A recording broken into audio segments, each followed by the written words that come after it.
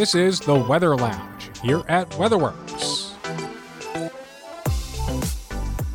Well, hello, friends, and welcome back to the Weather Lounge. I'm your host, meteorologist Brad Miller, and our podcast comes to you from our WeatherWorks headquarters here in Hackettstown, New Jersey. And joining me, as always, is my good buddy and co-host, meteorologist Mike Mahalik. Hey there, Mike. Hey, Brad. Good to be here once again. And hey, we're in the heart of winter now. Yeah, I think it's a good time, though. We can talk about some winter weather records now that we're, Yeah. still right here in the middle of winter, basically.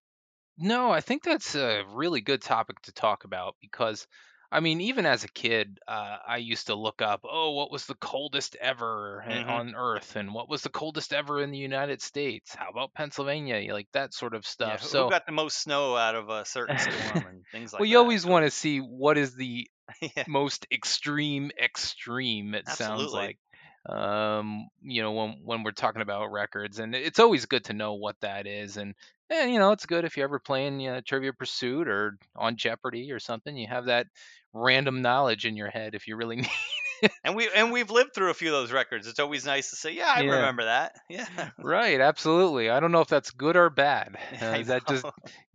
make me feel old or what? But I think we are going to need some help with this because there's so many records to cover. So hey, why don't we invite in meteorologist Mike Priante once again to the Weather Lounge? Well, you guys always need my help because Yes, otherwise, I mean, Brad, if unless you want to record these and produce them, I hey, yes. know. We take Mike for granted. Yeah, we take it for granted. We know what you do behind the scenes. I mean, we do the fun stuff. You have to do all the editing, and so we gotta invite you in here once in a while. Hey, without Mike Priante there, we'd be in a lot of trouble with all No, the I editing and agree. stuff that has to get done. So, Mike, we do appreciate all you do for the Weather Lounge, and maybe we should buy him a gift card or something like that. Yeah, a well, gift card. No, no, I don't need a gift card. Trust me, this is part of my job. All right, we'll So just give him a slap on the back. Good yeah. job, yeah, buddy. there you go. Well, you guys got a nice gift for Penn State when you guys won the Rose Bowl. I mean, that's. Oh I yeah, can't say I that. mean, I went hey, to That I'm is Millersville. I'm not complaining at all. I'm really excited for this for that. Not related to weather at all, No, but I hey, know, I'm but excited about it. I'm excited for the year, new year, 2023. So let's dive into some of these winter records, shall we? yeah, let's start out with the most obvious. You know, it's winter. We forecast snow, so why not we just start with the most snow ever recorded? And of course, we can go off on all different tangents with this. So, who wants to start? Yeah, I can start it off for us, Brad. The funny thing about is when you think about the most I know you can snow. go in so many different directions with this. Right. I mean, it could be, well, the most snow in an hour, the most snow in 24 hours, the most snow in a week, most snow in a season. What do you want to really look at here? I mean, if you think about the most snow in an hour, I mean, a lot of times, if we get these big lake effect events, you might be talking about 5 inches, 6 inches an hour, something like that. Is something that And we we just saw that consider to twice be. this season already. Right, right. The Buffalo events have been Both of just them, yeah. off the charts ridiculous as far as how much snow is falling out of those lake effect storms, that's for sure. But I think the place to start first would be probably a 24-hour period. So the most amount of snow, we'll stick to the US for the most part here. The most amount of snow in the US for 24 hours has been 6.3 feet. Feet in 24 hours. Now, I mean, if you break that down, I mean, that's a little over 75 inches or so. We're talking about 3 inches an hour on average for 24 Right, hours. and that's a constant 3 inches per hour. I mean, I'm sure there were some lulls and some, they might have averaged 3 to 5 inches for a couple of hours, Oh, and yeah, maybe 1 to 2 absolutely. inches for others. So I mean, that's crazy, man. Yeah, that's just assuming that, it Right, snowed the same rate the entire day. But I'm sure there was some 6 inch an hour or sure. higher periods in there, and then maybe it dropped to 1 inch an hour. And where was that at? Yeah, so this record for the 24-hour snowfall occurred in the mountains of Colorado, but it was almost beat by a lake effect event in Montague, New York. where 77 inches was reported in 1997 in 24 hours. Now, the thing with records is that they don't just say, "Oh, this guy measured 77 inches. That's the new record." That's not how it works. So if there is a record, like an all-time record that we have to investigate, typically, you look at, hey, were all the proper measuring guidelines followed? A lot of times the World Meteorological Organization gets involved in some of these, the WMO. But what was found with the Montague, New York, is that there was some improper measuring going on during that event. So they No, could that I not. mean it did it back then too. Yeah. So I don't know. It could have been the guy cleared the board too often, or was measuring, in the wrong spot where it might have drifted. I mean, They I didn't don't flip the know. ruler upside down, did they? Yeah. Yeah. Yeah. So I don't know. The yardstick. Are we sure they didn't measure in centimeters? Yeah. Yeah. So I don't know where what went wrong, that they consider it improper guidelines, but there's a number of ways snowfall measuring can go wrong, and we know that from certified snowfall totals Hmm. and looking at observer reports. There's always somebody who comes out with a higher number that doesn't make any sense compared to everything else, and we have to go back and we have to We look at see that that. on Facebook all the time. Oh, I got 6.3 inches. No, I just got 9.2. Yeah, it always seems like there's a contest going on I at know. times, especially in the really big blizzards where somebody gets 20 and like, oh, I have more than 20, and somebody searches around and finds 21. And You also have to think about it too, because in a blizzard, you have tons of blowing and drifting. Yeah, it's tough to And measure to begin with. it's so tough to measure, Brad. And it's like when you are trying to measure, first of all, that's why with these big events, especially lake effect events, it's so difficult to even like get an accurate reading, especially if you're not doing the proper clearing of the snowboard and remeasuring. You need a really big ruler. I mean, hey, 70 inches of snow. I don't think they make rulers that big. yeah, well, I would imagine you wouldn't have 70 inches of snow in one measurement unless you're doing a ground depth. Yeah, well, ground depth, just eyeball it at that point. Good luck with that. But I mean, it's tough with measurements, especially in blizzards, because you get people that measure. We call slant sticking, where essentially they just throw the ruler in, and it's like a little bit of a hill in the snowbank, so they measure the top of it, and it's not accurate because the snow is pushed to the side. So what you're measuring is essentially the side of the ruler. It's at an awkward angle. It's not proper. It's not level.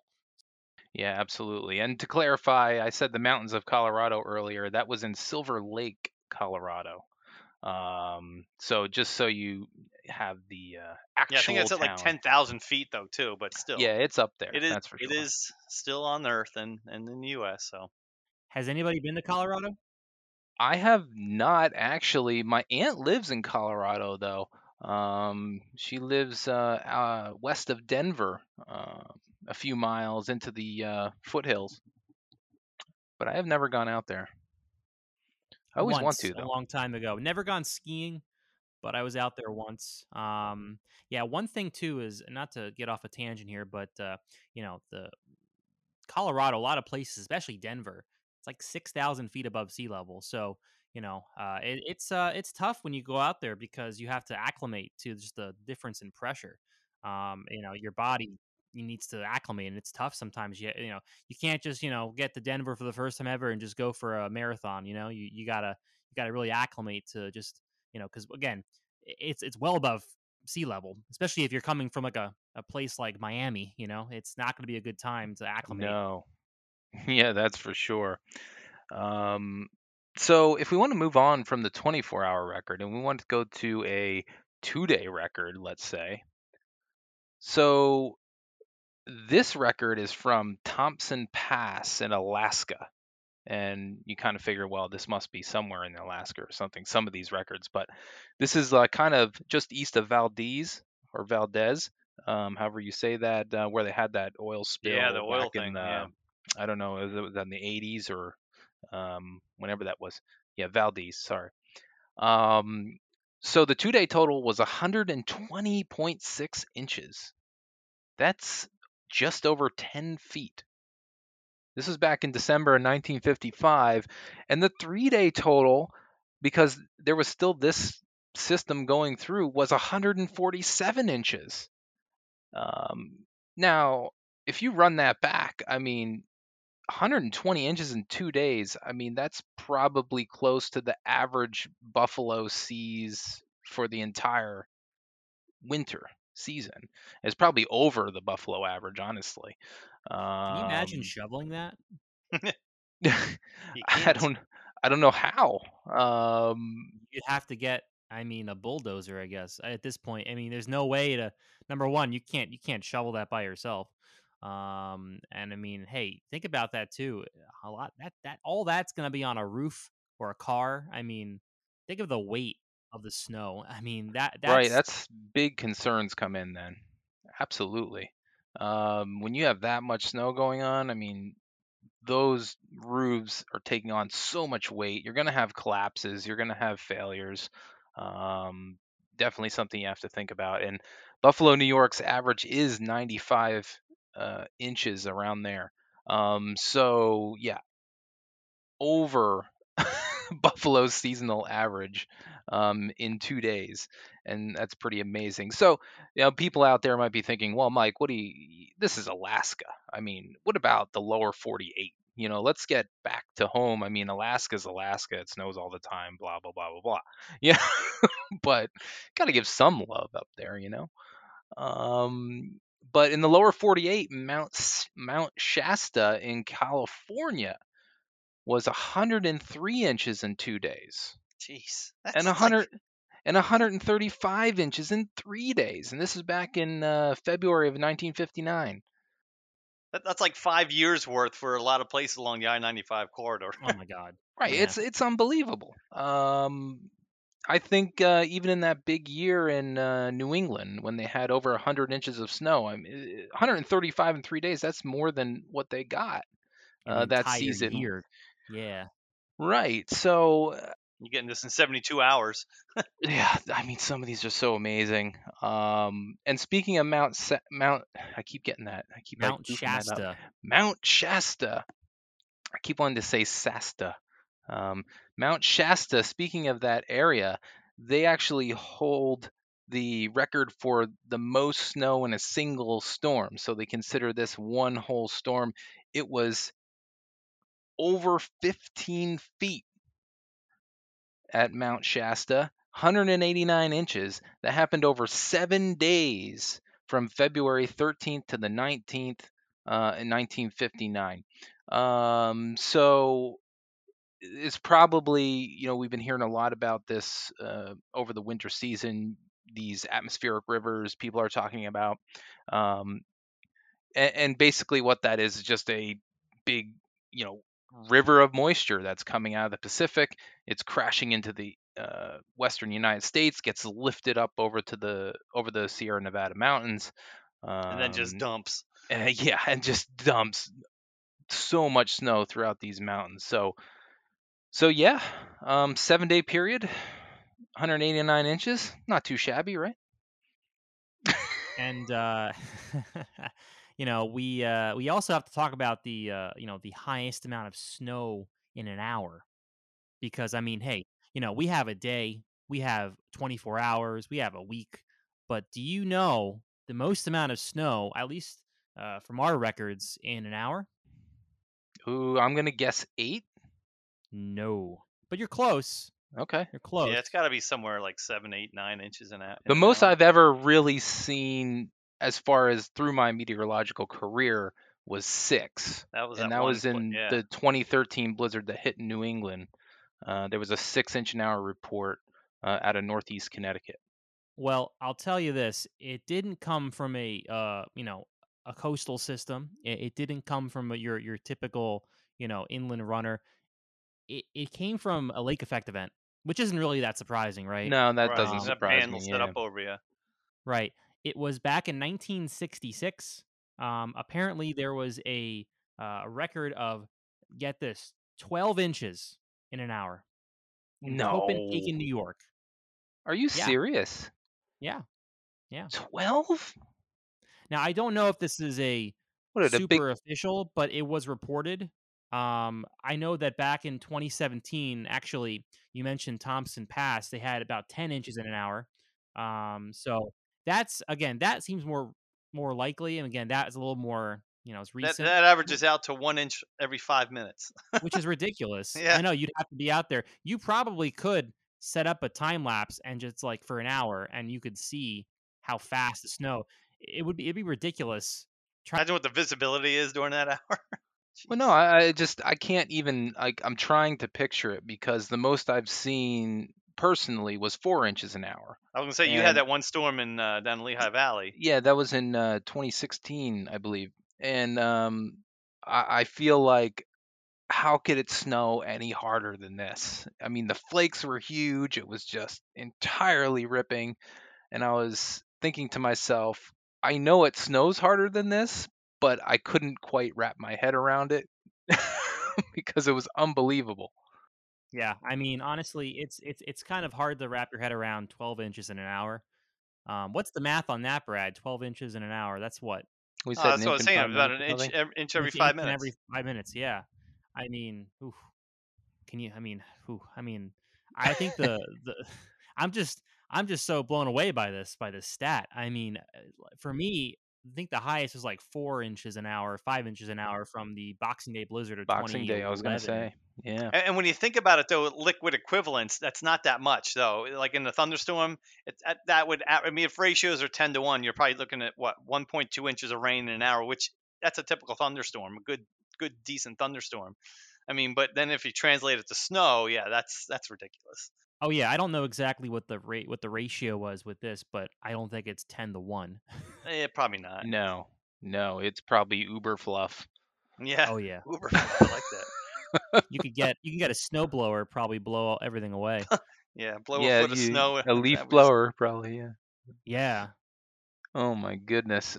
So let's go on to like a bigger time scale here, and usually what and usually what the I guess all the records and all the snow calendars, they don't go January 1st to December 31st, right? They go from July 1st to June 30th because that'll encompass anything that falls in the early fall and even into the late spring. And the most amount of snow that we've, or at least that has been recorded or officially recorded, is Mount Baker ski area in Washington, and they had 1,140 inches of snow for that 1 year period from July 1st to June 30th. So it's about 95 feet.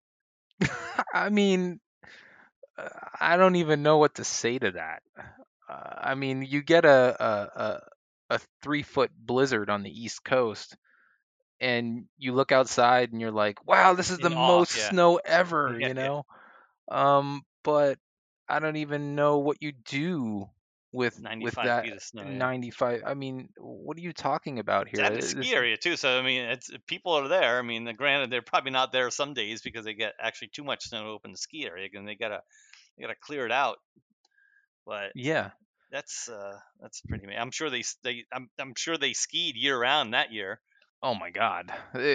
Absolutely. They're skiing on July 4th. Yeah, even if I've seen that. Yeah, there's a couple places out in the Rockies that can survive the July 4th. Yeah, I mean, it only shut down for like 2 months, but Um, unheard of here in the East Coast. Sometimes we try to get 3 months out of a season now.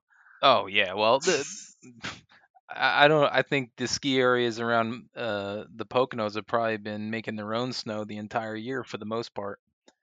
But that is amazing, and it's all coming out of the West Coast here.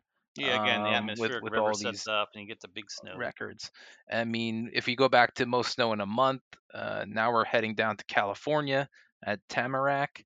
This is Bear Valley ski area, 390 inches in a month in January 1911. That's 32 and a half feet.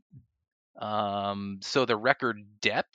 So this, when we talk about depth, we're talking about the physical amount of snow on the ground at one time, the most amount of snow that is actually sitting on the ground.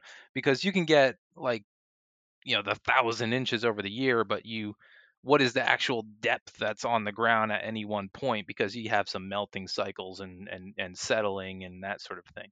So the record amount of depth on the ground at any one point was 451 inches. Again in Tamarack, California. Was that the same year as the? Yes, same Yeah. year Okay. as the monthly record. This is 37 and a half feet. And this was in March 1911. So it was a little bit, after that record that was set in January, a I few mean, months that's after. above a 2-story house if you got that much snow on the ground at once. Yeah, if you think about it that way, sure, because like each level of a house is about 10 feet. And then you go up, so that's 2 stories. And then if you go to the roof, so basically my house would be buried. Yeah. Yeah. And I'm just like thinking about that. And first of all, I don't know how you measure it. I guess you just get a big pole of some sort and just keep, maybe you planted it in the ground at the beginning of the season or something like that, and there's marks on it. I don't know what you do. I'm sure you could also try to measure, like, maybe if there's a nearby tree Yeah, and maybe measure how tall the tree is and use that as a focal point for how high the snow is. All right. Well, let's do one more snow factoid before we move on to some other stuff, and I'll cover this one since I looked it up and I was doing a little research on it. And the big question a lot of folks always have, and you probably know the answer. I mean, has it ever snowed in Florida? And No, never. well, no, the obvious answer is yes, because you got to think about the Panhandle too. I mean, yeah, it's still along the Gulf Coast. I mean, and there's been several instances of when Pensacola's gotten snow, Tallahassee's gotten snow. In the blizzard of '93 or the superstorm in '93, I think there were like 4 inches of snow in the Panhandle. Jacksonville's had its share, some sleet, some mixed snow. And again, we're talking about the northern parts of Florida, which is still in its own right pretty impressive. But we're talking like, has it snowed at Disney World? Has it ever snowed like into Miami? And there haven't been a lot of instances of this. I mean, there's been flurries reported here and there, but there was one storm, or at least one event, going back to 1977 in January, and there was a really big area of high pressure over the Northeast, and it was sending big time cold temperatures all the way down the East Coast. And really, kind of what happened was you get that northeast flow off the Atlantic, and it's warmer even down there. Granted, it's not the summertime temperatures, the warmer Atlantic, but there was enough moisture to get into the air, and it was cold enough still over land where there were snow flurries reported all the way down to West Palm Beach and even into Homestead, which is like a northern suburb of Miami. Homestead, of course, or southern, I guess, suburb of southern Miami. suburb, Homestead, of yeah. course, with Andrew. But this was going back to 1977, and the citrus crop took a beating that winter too. It was a really cold winter everywhere. But yeah, this was like, I think, the only instance where there might have been like measurable snow in Orlando, and even flakes all the way down to Miami. But Don't forget about the most recent Christmas event. now, yeah, I was just gonna say there is a small little, yeah, you can talk about that one, Mike. 'Cause that was just this past Christmas. Yeah. I mean, it was this Arctic outbreak that, I mean, it brought temperatures well into the negative like 50s up in like the upper plains. And that just kind of came crashing down. And it's almost reminiscent of the Arctic outbreak of 2014, just not as robust and not as long. But for this event, there was a system that came through, and there was enough cold air in the upper levels. The surface wasn't nearly as cold, like we weren't below freezing, but we were in the upper 30s, near 40, around like Rockledge, basically Brevard County in Florida, which is essentially like just west of, I think, the Space Coast. Is that where Cape Canaveral is? Yeah, it's right along Yeah, I-4 Cape there Canaveral. between So it's Yeah. it's Orlando in the and same Cape Canaveral. latitude as like the Orlando, maybe a little north there. But there was a little bit of sleet that came down, just a little cold layer as the precip came down. It was just Mm-hmm. enough to cause it to turn into some sleet. Which again, for that area, like we said, I mean, sleet is a whole nother situation. It's not flakes; it's actual ice balls, pellets coming from the sky. Yeah. So You imagine that. conversation at Cape Canaveral. Yeah, we're gonna have to scrub this launch because we have sleet. Excuse me, what'd you say? Sleet? What's sleet? I've never heard of that before. Yeah, sleet. What? It cannot be sleet. You mean hail? No, No, sleet. no. And social media had its fun that day because there was reports of snow down at the Dolphins game in Miami. Now, Oh now I yeah. guess, of course, social media caught wind of this, and even some news sources were like, "Oh my God, it's snowing in Miami." But it happened that there was a snow, I guess, carnival before the game, and they were actually making not real snow, but they weren't making snow. It was just like cotton stuff in the air and stuff. It wasn't snow, but people were taking videos, of course, say, "Oh my gosh, it's snowing at the Dolphins pregame." But Yeah. that was found to be, the soundings didn't support it, and yeah, it was chilly, Yeah. but it was just the social media today just makes I me laugh saw the sometimes. video, Brad.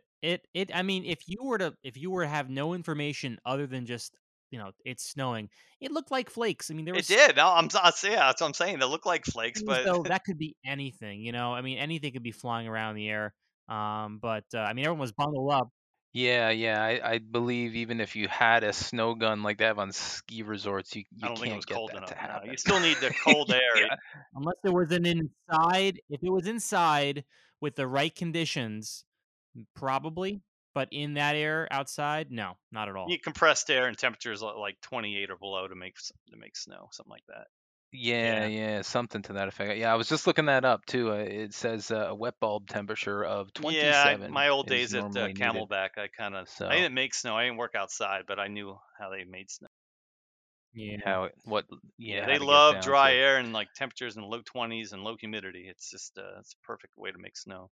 But, speaking of temperatures, because again, it wasn't as cold in Florida down there, although enough to get the Dolphins fans to dress up like it's -20.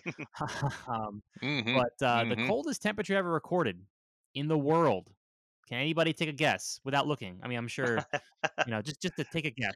Well, I mean, we I'll kind of I unload. know. But pretend you didn't for look our, at the answer. If you were to yeah. just out of the blue, the coldest ever. Well, I know this though. I know, I but had to say pretend. either the North Pole or the South Pole. All right, we'll give the listeners a second or two to. Listeners are thinking, okay, you have 5 more seconds, and all right, what's the answer, Mike? Negative 128.6 degrees How do you even Fahrenheit. measure it? I mean, does the mercury go far enough down for that?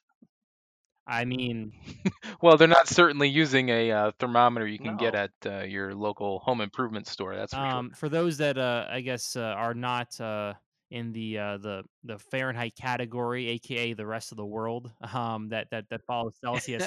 Once you get past, I think it's like negative 40 degrees Fahrenheit, the temperature scale becomes very similar in Celsius. So I don't know exactly what this translates to, but it should be very similar in Celsius. Now, Mike, now But that I'm looking at our rundown, of course, and we have to have a rundown just to kind of guide our show along here, but that occurred in July, didn't it? yeah, it was a very warm in Antarctica, Vostok, Antarctica, July 21st, 1983. So, I mean, of course, that's where That's the else are you heart going of to get the winter down coldest there, right? temperature? Like, The yeah, southern the hemisphere. bottom of the earth. um, Yeah. So for those who wanted to know, in degrees Celsius, that is 89.2 below zero. oh, it's not So as yeah. cold. Okay, I guess No, it's not as equivalent. interesting. No. Well, the equivalent occurs at what, -40, right? Yeah, but I didn't know that all of a sudden it just Mm, starts to ramp back up again. I guess there's an equilibrium point once you get to that period, and then it starts Yeah. to trail away. possibly. That's what the Google what am I Conversion. looking for? Conversion table. Yeah. Conversion is telling me. Yeah, I typed in 128.6 below in Fahrenheit, and it gave me 89.2 Okay. below Hey, I'm not in going to argue with that Celsius. assessment. We'll go with it. Yeah, but anyway, it is interesting that it was in July. And you got to think this is in Antarctica at Vostok, You whatever got to that think is. about it too. It's July, but remember the southern hemisphere is different than the northern hemisphere. You know, you don't get the warmest temperatures in the southern hemisphere in January. It's the opposite. And that's why winter in like the southern hemisphere is, in the summer quote unquote time, while we're baking in the sun here, July 21st, southern like South America is cold, you know. And that's just the way that In how Australia, the yeah. yeah, their potential for snow is during the summer months, but again, their summer is backwards. However, the United States obviously is a northern hemisphere, and the coldest temperature, I'll give our listeners 5 seconds again. What is the coldest temperature and where? Just give a state. Think of a state. You don't have to think of the location. Alabama. Yeah, Alabama. Come on now. The first 3 letters are right. It's an A state. It's Alaska. Again, no surprise there, right? Right. No surprise. Yeah. Negative 80 degrees Fahrenheit. Prospect Creek. Not July, but January 23rd, 1971. So that's Amazing. crazy. Which is typically the coldest time of the year for most places in the northern hemisphere. I mean, you Yeah, get into January is, we're in the mid-January. thick of it. As we're recording this, we're in the thick of it. So not surprising at all. But if you go down into the contiguous U.S., the lower 48 essentially, negative 70 degrees in which state? Alabama, right? No. No, not Alabama this time. Montana, Rogers Pass, negative 70 degrees. So not Montana. much more of a difference, but Again, but you know what? Yeah, You 10 get degrees. below minus 20. Does it even matter anymore? I think what matters at that point is just your risk of Oh gosh. frostbite. Yeah. Because also we're not factoring in here wind chill, guys. No, really. Wind chill makes this even worse. Yeah, but although you may need a calm night to get these kinds of temperatures too. That is true. So That is very true. But True. let's just think about it. If you had a wind chill, like maybe a 10-mile-an-hour breeze with a negative 70, that's you just, I mean, at that point, it because wind chill is really what does it in terms of like getting frostbite hypothermia. It really speeds that up. But again, if you're out there with nothing at negative 70, it doesn't matter. There's no wind. You're gonna freeze in like, I don't know, 5 your minutes skin or less. your tissue skin is just It's gonna get cold, and you're gonna start to get frostbite quick without a wind. Yeah, and the reason why the wind chill does that is because it takes all that heat away from your body very quickly. So that's why you get the frostbite coming in so much quicker because that wind takes that heat away from your skin. That kind of is the little thin layer of warmth you might have around your body. Thankfully, we're not cold-blooded. Yeah, that's for true. We would just be standing we would motionless. we would be outside. like the iguanas in Florida that fall out of the Yeah, trees. yeah, fall out of the trees, Yeah, right? they go into a stasis mode. Imagine that if we just walked outside on a below zero night and just fall Yeah. over. Did you know that? Where's Mike? Oh, He's just he's out there. lying in the parking lot. He's all right though. He's Well, cold-blooded, did so you know we're that good. iguanas are not indigenous to Florida? Oh no, I they didn't were know brought that. here back when it was colonized, and they just ended up exploding in population. So they are How about that? not a local species, which makes sense. I mean, they're iguanas are more so like a Caribbean, Central South American kind of, they're more in like a jungle tropical climate. And Florida's not as tropical. I mean, it gets to it, but it's still farther north in latitude to, not be as tropical. We're talking like equator, right. So anyway, Interesting. Well, Mike, I think you researched this next part, right?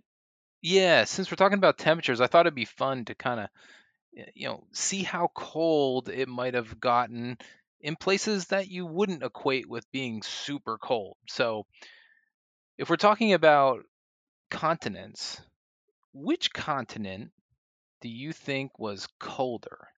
Africa or Australia? Again, we'll give our listeners a chance to think about that one a It minute. must be a trick question if you're asking this. it definitely is South America. There wasn't even a Yes. choice. Uh, you're like playing Celebrity Jeopardy on SNL. Keep having that liquid lunch, Mike. Yeah. Um, so Africa or Australia, which has gotten colder in history? So it's actually Africa, and you wouldn't think of Africa as being cold. However, in northern Africa, there's a country called Morocco, and they got down to 11 below zero in 1935 in February. Now, it wasn't by much because Australia did get to 9 below zero, and that was in New South Wales in 1994. Of course, that was in June because the seasons are flipped in the You'd think southern. Australia would have gotten colder too. I mean, just because how far south, I mean, even they are. I mean, they're down towards the Antarctic Circle, the southern tip of it. Those conditions in Morocco must have been so ripe. I mean, yes, you typically get. I mean, deserts are always known for their extreme heat, but in the evening, they are great Oh, radiators. their temperature range is ridiculous. Yeah. Oh, it goes from like the 80s and 90s in Fahrenheit down to like near zero. It's crazy the extremes, and Yeah, and while you're talking about that, I got a one on that too. oh yeah, You're talking about extremes like that in a desert area. So Death Valley is has the hottest temperature on record on Earth at 134 degrees Fahrenheit, right? yes. So what was the coldest Death Valley has gotten? I'm gonna say, let's see. No looking, Oh, no see, now cheating. this is where I don't know. So this isn't us faking it. We don't. I don't know. At least I'm not looking it up. I promise. Um, -10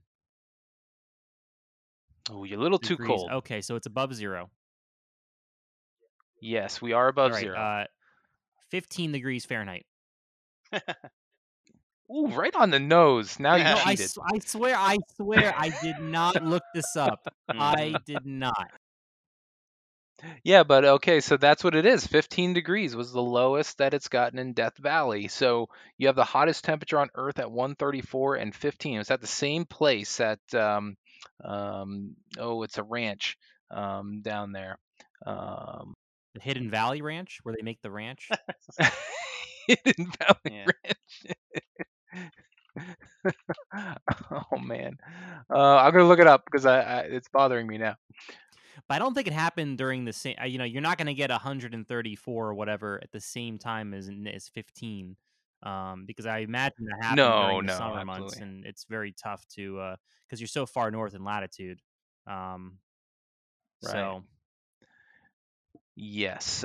So Furnace furnace. Creek Hey, it's in is, the name, is what? furnace. Right.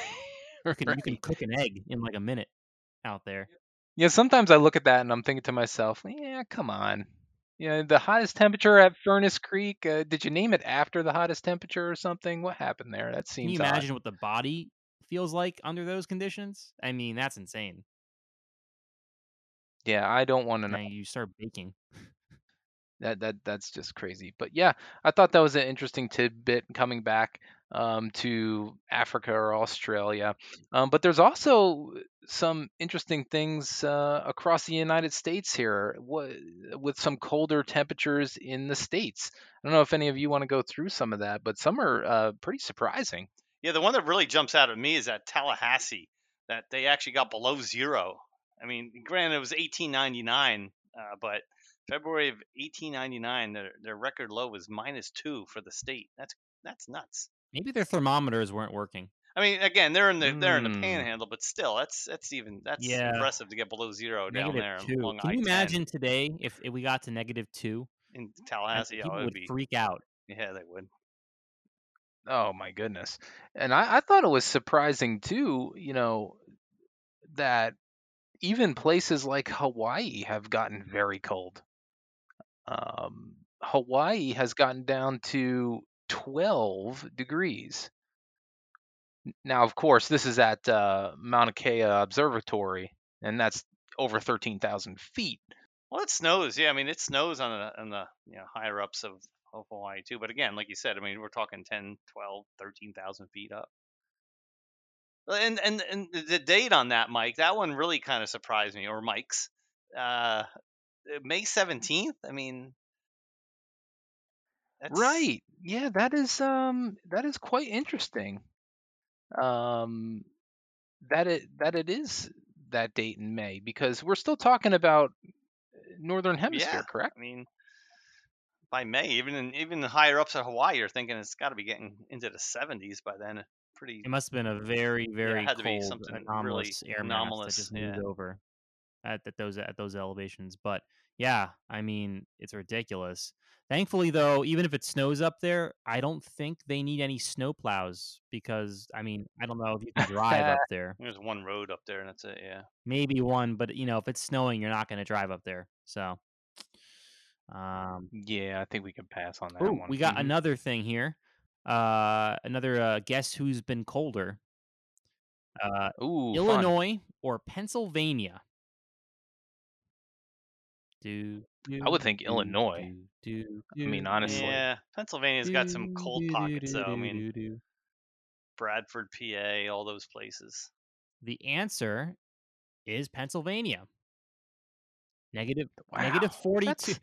Yeah, you do think of the Midwest a lot of times as colder. Yeah. No, but it's surprising Right, that's what I mean. to me. Yeah, you would think the Midwest sometimes is colder than the Northeast. Because the Midwest, the upper Midwest and all that, Yeah. they get so cold with, high pressures diving straight out of It Canada. usually moderates by the time it gets here a little bit. Do we know where this negative 42 degrees was recorded? Because my guess is maybe it was higher up in elevation and it was a cold air mass that came through. And I know that the Midwest gets cold, but a lot of that, there's really no elevation in Illinois. So No. you're at like a little bit above sea level. Meanwhile, there's places that go up maybe 3,000-4,000 feet. Pennsylvania. Now I'm not looking, and we don't have this on the rundown. For some reason, Smethport sticks in my mind. Smethport? I'm gonna look that up. Yeah, for some reason I've heard this before. Smethport. Interesting. All right, you do some research on that one, but I say that the Pennsylvania gauge was broken. Okay. I don't know. Maybe the person was reading it backwards and it was actually 24 instead of 42. 24. I would believe that. Yeah. Sure. That would seem more in line. I see a minus 39 for Smethport, so I don't know where the minus 42 was reported. Okay, but still, that still beats it. Oh, yeah. Illinois was negative 36. That's Negative 39 is still. That's impressive. Yeah. It's crazy. What's more impressive is how cold Miami got. For Christmas. Just talking about that, yeah. Yeah, 50 degrees. And that's what's called a low high. Yeah, it's not. Yeah. I mean, granted, by our standards here, high. for like if New York City was 50 degrees Christmas Day, that's like all right, light jacket. Down there, 50 degrees is heavy coat. Right. Well, absolutely. I mean, down in Miami, you're just not prepared for anything below, I would say, 65. Can you imagine telling someone there the high on Christmas Day is going to be 51 or 50 degrees in Miami? Oh, they'd be freaking out. Get the space heaters out. But your body, it's almost like the same idea in like Denver, Colorado. Your body's acclimated to pressure. Your body down there is acclimated to temperatures above 70 degrees for most of the year. So once you start to go into these colder, I mean, people laugh like, oh, 50 degrees. But really, if your body's out there, you're acclimated.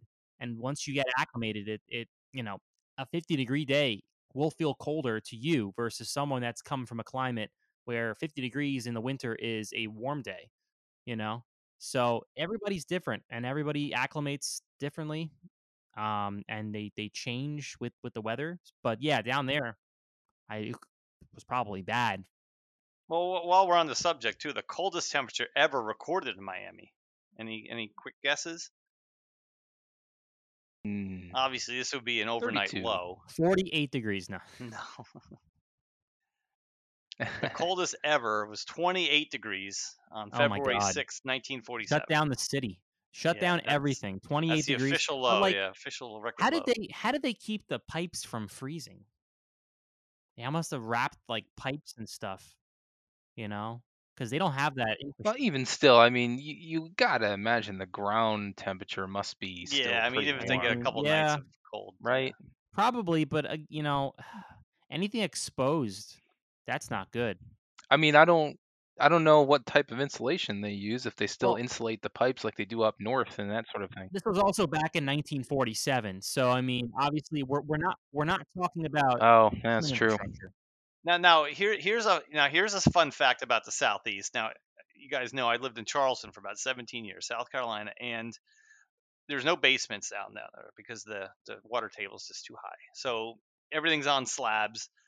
Our water heater was actually in the garage. And we do get cold temperatures. There were nights that, I mean, you do get cold down in the Southeast sometimes. We had some temperatures in the low 20s, and our pipes would actually freeze because it's exposed in the garage, and the pipes aren't actually insulated until they get inside.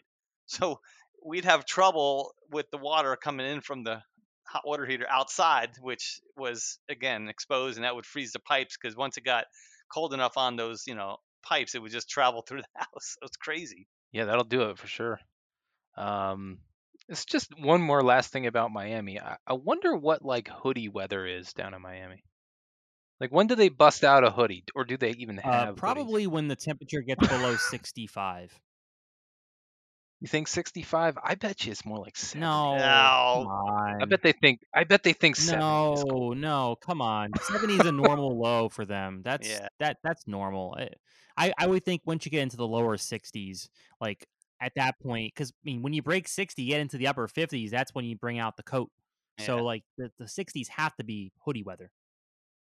You know what? I should ask a good friend of mine. He lives down in South Florida Yeah. around Miami. I should. But ask the people that have been there forever, not the people that have come from like New York. Right. because- I mean, he's a Yeah, I was gonna say. transplant from Pennsylvania, Yeah, so I it's mean, like, if he's been there for a long time, he might have acclimated. But if, if you've lived in Florida all your life and you're down there, I mean, ask that person. They probably will be like, "Yeah, I wear a coat when it's 60." Like, wear the mittens and scarf, Mhm. long pants, socks, thick socks, everything. So here's another one real quick. Who's been colder? Chicago or Denver? Who do you think's been colder? Oh, this seems easy. This seems like a no-brainer, right? Right. So, I mean, if you're thinking about it, most people will probably say, well, Denver absolutely has been colder. But it's not by much, really. Denver has been 29 below zero. But Chicago's lowest has been 27 below zero. Pretty comparable. So it's really not that different. You thought like Denver would be a shoe-in colder, but it's actually not. Yeah. What about the coldest New York City? What's the record there? That would be 15 below. That's cold. Yeah, I mean, it's And certainly especially cold. with the urban heat. Well, then again, we're going back to 1934. See, I think it'd be tough to get that cold anymore. Not even Nah, talking you'd about be climate surprised. change Well, and things like could. that. I think just because of the I think we could. I mean, hey, the problem, yeah, you're right. Urbanization, like in New York City itself, I would say Central Park still has a chance. Yeah, maybe. Like if you were to Well, that's measure, where this was taken, Central Park. yeah. So like, I mean, but then again, back then Central Park was a little more Open. There's not a lot of things Right. around it. It was not as urbanized. But now it's more urbanized. It's kind of the only spot that's not in Central Park. But I think you could still get below zero in New York. Maybe not -15, but maybe like -1 or -2. I think it's still possible. But yeah, you're right. If you're downtown Manhattan, the lower half, you can't get. It's just so much around it. So, what about Los Angeles? Can they get below freezing at all? Can Los Angeles get below freezing? Yeah. I mean, Miami. I mean, that would be pretty rare. I mean, they're usually Yeah. pretty stable out there on the West Coast. Yeah. Well, their weather's usually pretty mundane unless you're getting one of these, atmospheric river type And things. that would still bring in the milder air, though. You would have to have a weird setup where the high is like north of them and flowing the cold air down the Sacramento Valley or something. well, in 1949, they fell to 27 degrees Fahrenheit. It's close to Miami. January 4th. Yeah, I mean, that's insane. Los Angeles recently, I don't know if it was last year or the year before that. Maybe it was 3 years ago. I forgot. But they had some snow. Actually, was it snow or was it hail? Might have been hail Was it or sleet. Yeah. It was a very weird mixture of some sort of wintry precipitation that fell from the sky. In like I don't know if it was Pasadena. I think it was Pasadena, right? It was somewhere inland. It wasn't on the coast. It was inland Los Angeles, not in the mountains, but kind of like more inland that they had that. So it gets cold out there. But 27 degrees. Oof. All right, let's do one last factoid on temperature, and then we'll move on to our last thing about the pressures and things like that. But now we got the Super Bowl actually coming up, and when you think about Super Bowl, you think about nice weather, Arizona, Southern California. But a long time Mm-hmm. ago, back in the 60s and 70s, right when the Super Bowls were actually starting, they actually did still play it outside a lot. And again, they still play it outside now, but they usually again go to where they pretty sure it's gonna be warm. But they played it at in New Orleans. Now, granted, in New Orleans, February, you're thinking, yeah, it'll be okay warm. I guess this is actually January. Super Bowl six on January 16th is actually the coldest Super Bowl ever, and it was outdoors. Super Bowl. I don't think the Superdome was built yet. It was at Tulane Stadium at 39 degrees. So that is the record coldest Super Bowl. Which again, when you think about it, it's not that cold, but you're looking at nice weather and So this threw me for a loop a little bit, Brad. You're talking about Super Bowl, but actually before the Super Bowl, there was something called the NFL Championship that they would play.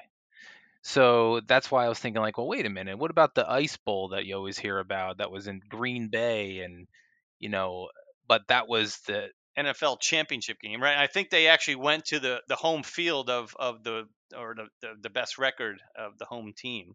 yeah. So that was back in 1967 before they started calling it the Super Bowl. And, but that was 13 below zero during that game. Wow. And I honestly, I have no idea how you play football at that type of temperature. When I mean, I didn't play football long. I mean, just through high school and that kind of stuff. But there was a few cold games out there that were maybe been 40 degrees, and my goodness, it was 40 degrees and raining. Yeah, It was miserable. Now, awful. now here's a funny, not funny to this guy though, but I mean, here's an odd tidbit with this game. Now, back then, referees used to use metal whistles, and this actually changed. This is the reason why they don't use metal whistles anymore, because it was so cold that one of the referees, his name was Norm Schachter, and he put the whistle up to. Well, no, think about a Christmas Story when the kid put his warm tongue on the cold pole. Yeah. Same idea here. I guess when he went to go use his whistle, it it stuck to his lips, and then he ripped it off quick, and it tore a piece of his lip off. And Oh, one of the players for the Cowboys said he bled most of the game because it tore off a piece of his lip. So oh from that my point on, after that goodness. game, they started using plastic whistles, and that's why. I guess to this day, that's why they use plastic whistles. Yeah, it's, and actually, a funny. The announcer back then was Frank Gifford. I mean, he's old school. He used to play, but I guess he laughed and made a joke during the game. He's like, "I'll take another bite of my coffee if you don't mind." Bite. Oh my It was so God. cold, I guess, when they were announcing it. But That's funny. I like that. Bite of yeah, my yeah. coffee. Yeah. You got a coffee popsicle going on there. All right, so let's go into our last section here, a little bit of a rapid fire question, or I guess answer here about the different types of pressures and winter storms. And when we think of pressure, we think of Hurricanes, yeah. hurricanes, in the tropical seasons, category 5 storm can get down to like sub 940 millibars of pressure. But in January 1913, there was an extra tropical cyclone. We'll stick with the tropical first. Because the tropical season typically ends in November, but it can go into January. We've seen that the past couple of years with storms going through the new year. They can happen. This one actually got down to 955 millibars.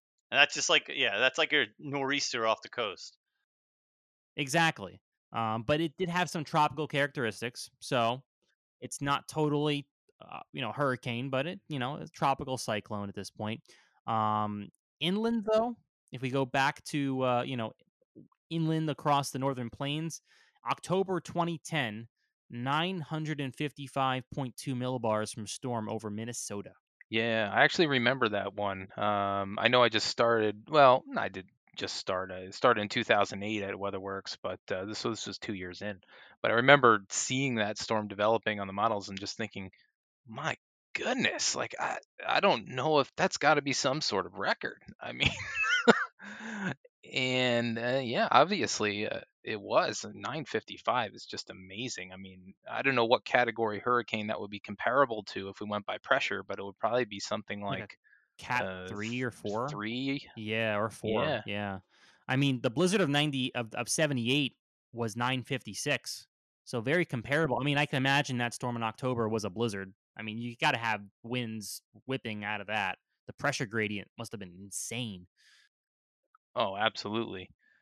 And you think about, you compare those storms, and one of the benchmarks for East Coast nor'easters is the superstorm of 93. And both of those storms were a lower pressure than the superstorm of 93, which was 960 at its lowest point. That was over New England. Um, and you know, living through that as a kid was just amazing, and we've talked about that in prior podcasts before. Um, but I would say before that happened, now I don't know where to put this one because Sandy did have snow. Yes, West Virginia. um, so this one's kind of a controversy though, because it was a tropical system and it made an extratropical conversion as it made landfall in New Jersey. So some people say it wasn't a hurricane when it made landfall. Yeah, let's just say that it's a hybrid of some sort. Some Um, sort of hybrid, because there was, like, over 2 feet of snow in portions of West Virginia, with this system, and that had a pressure of 946 millibars when it went into Brigantine, New Jersey. Now, I want to bring back just a little bit of a backtrack to the Boxing Day blizzard of 2010. That actually got to 960 millibars. So that was right Oh, at the did it? superstorm. Yeah, I looked it up. Apparently, at its peak pressure was 960. But I think that was when it was starting to pull away from the coast. Because again, once you get farther north, the pressure gradient, like I mean, storms that get up into the northern Atlantic can really drop. Oh, At absolutely. that point, they're all fish storms, but still, I mean, you go the farther north you go in the hemisphere, the stronger the pressure gradient, the stronger the pressure drop is going to be. But I just wanted to bring that up, that it was a little similar to the Superstorm 93. Yeah, so we wanted to talk a little bit about what the lowest pressures were and some of the strongest nor'easters. But just to compare, we're talking about 960, 950, but the lowest pressure ever recorded was 870. That's on Earth, right? That's on the whole. Yeah, 870 millibars, and that was in Typhoon Tip in 1979 out in the Pacific. So while these storms did get very low pressures and certainly powerful, nothing's going to beat a hurricane at that point. I mean, they just can get so low. Wilma got close back in um, 2005. It got down to 882 millibars. So Every time somebody says, like, "Oh, you were close" or something, I think of that commercial where that guy's like dangling a dollar, and, "Ooh, you got to be quicker than that." gotta be quicker than that. You know? Oh man. But on the flip side of low pressure, we have high pressure, and we think of like a 1040 millibar high as pretty solid. But the world record for the highest ever reported pressure was in Russia, 1083 millibars of pressure in Agata, Russia, in December of Yeah, wow. 1968. Yeah, that that's insane. I mean, Get a headache from that kind of pressure on you. were there any clouds? It was probably a nice, bright, and sunny day. I mean, so dry. Can't Yeah, right imagine. over Siberia, I would imagine. That's an So it was a little amazing. chilly under that too. Yeah, just a little A bit, little right? tad, negative, a mild negative 30 degrees Fahrenheit. Um, just for comparison's sake, though, back in December of 2022, just not too long ago, when we had the big Arctic outbreak come across the northern plains, that high pressure that dropped in out of Canada was around 1060 millibars, I believe. So you're talking about another 23 millibars higher, which is pretty amazing to me because I thought I saw the 1060 high and I was like, oh my goodness. But and with low pressures and high pressures, you get lots of wind between that gradient. Um, so it's interesting. What is the highest wind gusts? I mean, it's not totally, maybe winter related, but I mean, it happened in winter, at least as far as the United States is concerned. Well, sort of in winter. We're coming out of winter, I should say. But the maximum wind gust was 231 miles an hour. Now, this is measured by an instrument too, so obviously we can get potentially we can get a little bit higher than that inside a tornado or an F5 or EF5. But this was on Mount Washington, measured by an instrument in April 1934, 231 miles an hour. That's impressive for the East Coast too. I mean, they always gust, really high. I know they were going over 130 miles an hour in one of the storms in last December. And relatively speaking, it's not really. Yeah, they're high. It's not the highest point east of the Mississippi, but it's close to. But relatively, it's only like 6,200 feet, right? And the Rockies, you get Yeah, places that something are like that. 11, Yeah. 12,000 feet. So it's pretty impressive to get that kind of wind. Yeah. Yeah, you're absolutely right, but it seems like that is one of the windiest places, that's for sure, in Now, the U.S. look, we have problems of our own with METARs, stations that report, temperature and pressure and wind of getting anything above like 140 mile per hour gusts. Once you get into the 200 mile per hour range, you have to have some serious equipment to survive those sustained or even, you know, brief wind gusts, over 200. So it's going to take a lot to there could have been a higher gust in reality. Yes. Would we have been able to measure it? Probably not, because this would have Yeah, happened. always seems to These fail. gusts didn't happen 200 years ago. We measured these within the past century. So technology was not around. We didn't have the equipment. We could have had a gust over 300 somewhere. Not saying it happened, but I'm saying it's tough to measure wind gusts above a certain threshold. Yeah, and you're right, Mike.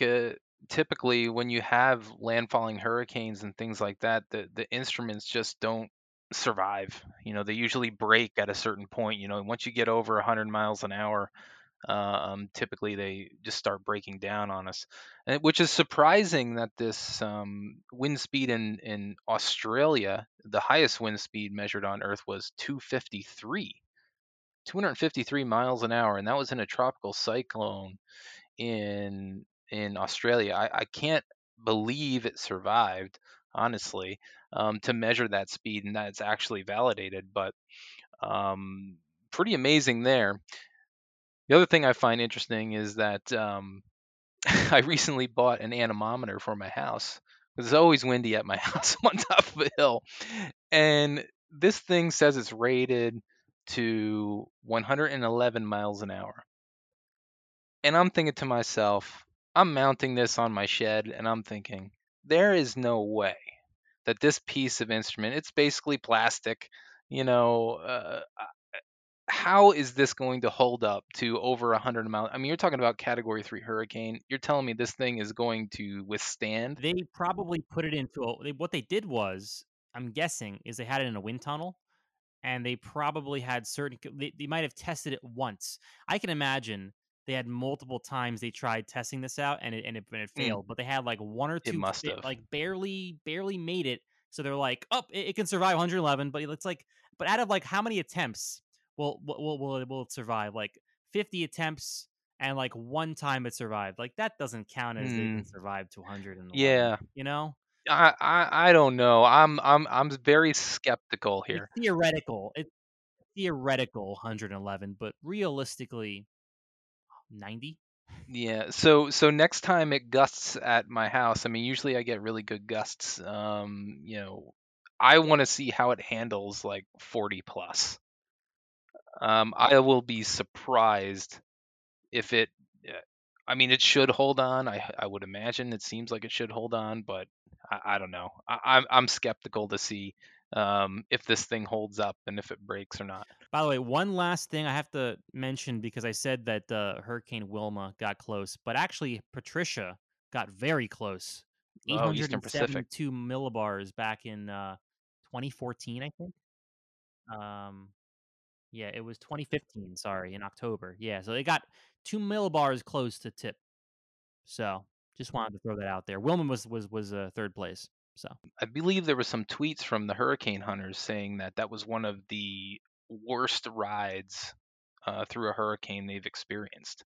I think there's a video out there showing like showing the pilot getting like lifted up off the seat based off the turbulence and how much they dropped. I think they dropped like over 1,000 feet or something like that almost instantly when they're going through the eye wall. And if they weren't buckled in, they'd be, smashing against the ceiling. but but hey, we got to plug in that the Hurricane Hunter episode. Now that we're talking about hurricane hunters, oh yeah, absolutely. Yeah, we talked to a hurricane hunter, That Ryan, right? Ryan Rickert. Yes, back in the fall. So please check that episode out. It was a good one. I think it's actually a two-part episode with Ryan, and that was really interesting getting his perspective on what it's like flying through hurricanes. But Mike, since you're a guest on the show, why don't you just end this off with our last little factoid about earliest measurable snowfall? all right. In New York City, the earliest measurable snow was back in October of 1876, the 15th. Half inch of snow, and I assume this is Central Park because that's where most of, if not all, the measurements are taken. The latest was January 29th, 1973. So yeah, that's the latest first measurable snow. So Measurable snow, yes. So they haven't gotten any snow before 19 or before January 29th, 1973 of that season. That was the first day they had snow. So that's insane, but not as crazy as Chicago, because Chicago saw the latest measurable snow in December 28th, 2021. So they haven't they've at least snowed through January, essentially, but the latest was December 28th, which is kind of insane. The earliest was October 12th, which is not much of a difference from New York City. for Chicago, I think it's impressive that they can hold on to December Yeah, 28th without a that's pretty. measurable snowfall, because they usually see snowfall a lot sooner than we do on the East Coast, especially when you get to New York City.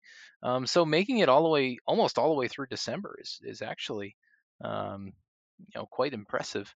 And just so everybody knows, when we're talking about measurable snowfall, we're talking about anything that is zero point 0.1 inch or higher. Trace don't count. We're not, yeah, flakes in the air, that does not count.